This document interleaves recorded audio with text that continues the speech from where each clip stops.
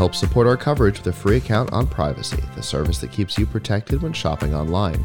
Get $5 to try it now by using promo code QZZ2J. And with Blueberry, the community that gives creators the power to make money, get detailed audience measurements, and host their audio and video.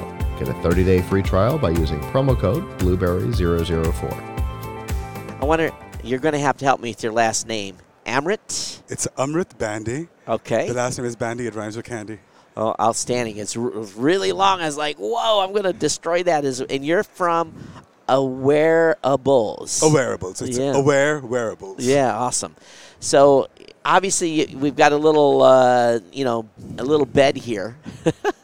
So I'm assuming, and based upon the literature you put on this, you're helping us sleep. Yes, and we're the sleep improvement company that's actually going to tell you how to get better.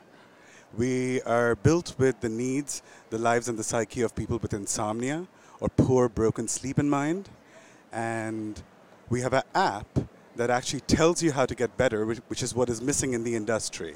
A lot of monitors, not enough people telling you how to get better. So the app actually delivers adaptive, personalized recommendations to you via cognitive behavioral therapy for insomnia, so that you can have weekly programs with daily guidance that holds your hand to get better. So, I've been lucky throughout my life. I've only had a couple of episodes of insomnia the last 2 or 3 days, but some people really have chronic insomnia, and they really suffer a lot. Some people to the point where it's really their health is affected. So, obviously you've got the wearable technology where you're doing the monitoring and you're making the suggestions. What is it? What have you found in your testing so far in using this product, having people use this product that have had insomnia? Yeah, so what we find out is that first of all, there's an information problem. People don't know how to get better. One of the problems is that there are less than 500 therapists in America out of the 100,000 who are actually trained in sleep. So the medical system is geared for sleep apnea and sends home these insomniacs with a sleeping pill way too early and for too long. So we found out that we get all the insomniacs who are jumping on to try the system said that I've tried everything and nothing works and I don't know if I'm improving. So if one, you need to tell me how to get better. Right. Personalized, not medication. Yeah. And we see that if they use the system for around 2 to 4 weeks, they start off at usually 4 to 5 hours a night, while they lie in bed for 8 hours, and the other 3 hours, it's usually 3 a.m. I call them the 3 a.m. club. They wake up suddenly at 3 a.m. and they have stress. And they think about all the negative things in their lives. I'm not going to be able to get up in the morning. I'm going to be tired, all that stuff, right? Yes, and that is what actually perpetuates this bad relationship between you and the bed. So you and I could look at the bed as this wonderful place we sleep, and insomnia is like, this is where I stress out. That's my enemy, right? That's my enemy. So we step them through these programs week by week and hold their hand. The daily guidance is very low burden, just a few minutes, because you don't have all the time in the world to analyze that. And this is going to be released as a standalone app early this year. Okay. One thing I found, too, is, that old saying, count sheep. Mm-hmm. And there is a little bit of truth to that, because when I've suffered some insomnia, then I will try to do some sort of counting exercise, something that basically, and what I have found is that it may take me a few cycles. Mm-hmm. I may have to go through 100 count a couple of times, but usually that's almost enough to get me through that stress moment. So is this a type of what type of activities are you having people do that are? What is the app suggesting, or what's the?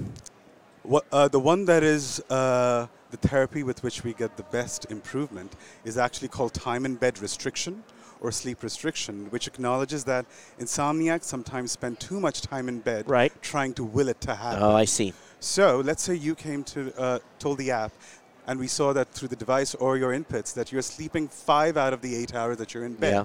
It would actually, as we see over here, would say, stay awake till 2 a.m. Oh. Every day for a week, and it won't be easy. Right. And wake up on an alarm at 7 a.m. Yeah. The app's job is to tell you then with minimal feedback that, hey, the first night might be horrible. Right. You might feel sleepy at 11, Yep.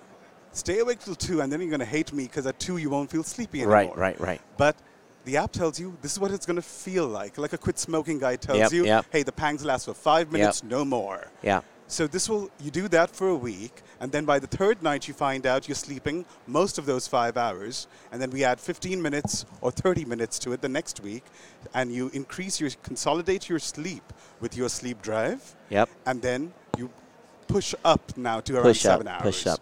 I went for many, many years where I operated on 4 and 5 hours sleep on purpose. Yeah. And it's not healthy. And it's really not. And any of you doing out there, I'm just going to tell you it's not. But I did. And I always said sleep is for the weak because I operated very effectively on 4 or 5 hours sleep. But then I found out that I suffered from sleep apnea. So not only did I have getting 4 or 5 hours of sleep, I was also so I really hurt myself, in a big way. So the sleep apnea obviously changed my life and being on a CPAP machine, and a lot of people have that. But this is a completely different situation.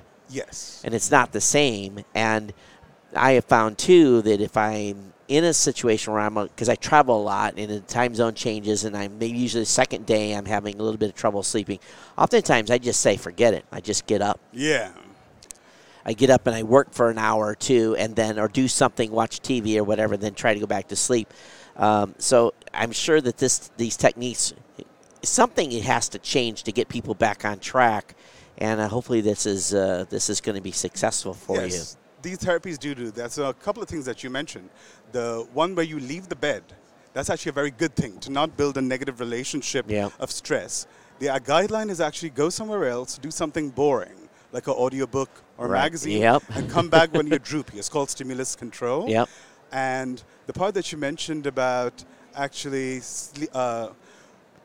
we need to change our mentality around sleep, that it's very important because we're seeing effects of it in the long term. It's like a $63 billion burden on the industry for both healthcare and lost productivity. That's right.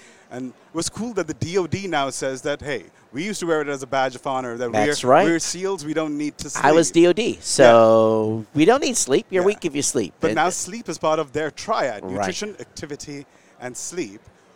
As you said, you've faced apnea. What we did is that the apnea patients are at least catered for in the market. It's not a great system, but it's still there. Yeah. Insomnia is not. Yep. So we built our device and our app to take care of them. Our device will actually measure whether you get deep sleep or not. Do you get it in the first half of the night the way you should? Does REM increase the way it should? Right. Which posture do you fall asleep in faster? And with people who have apnea, once you have that machine, if you have residual insomnia because of your trauma with the bed, then we can help you with that. And I think, too, and maybe you correct me if I'm wrong, but a good sign that you're not sleeping correctly and maybe have an issue with sleep apnea if you don't ever dream, that's kind of a warning sign. Because you're not, and at least I think it is, because you're not getting deep enough.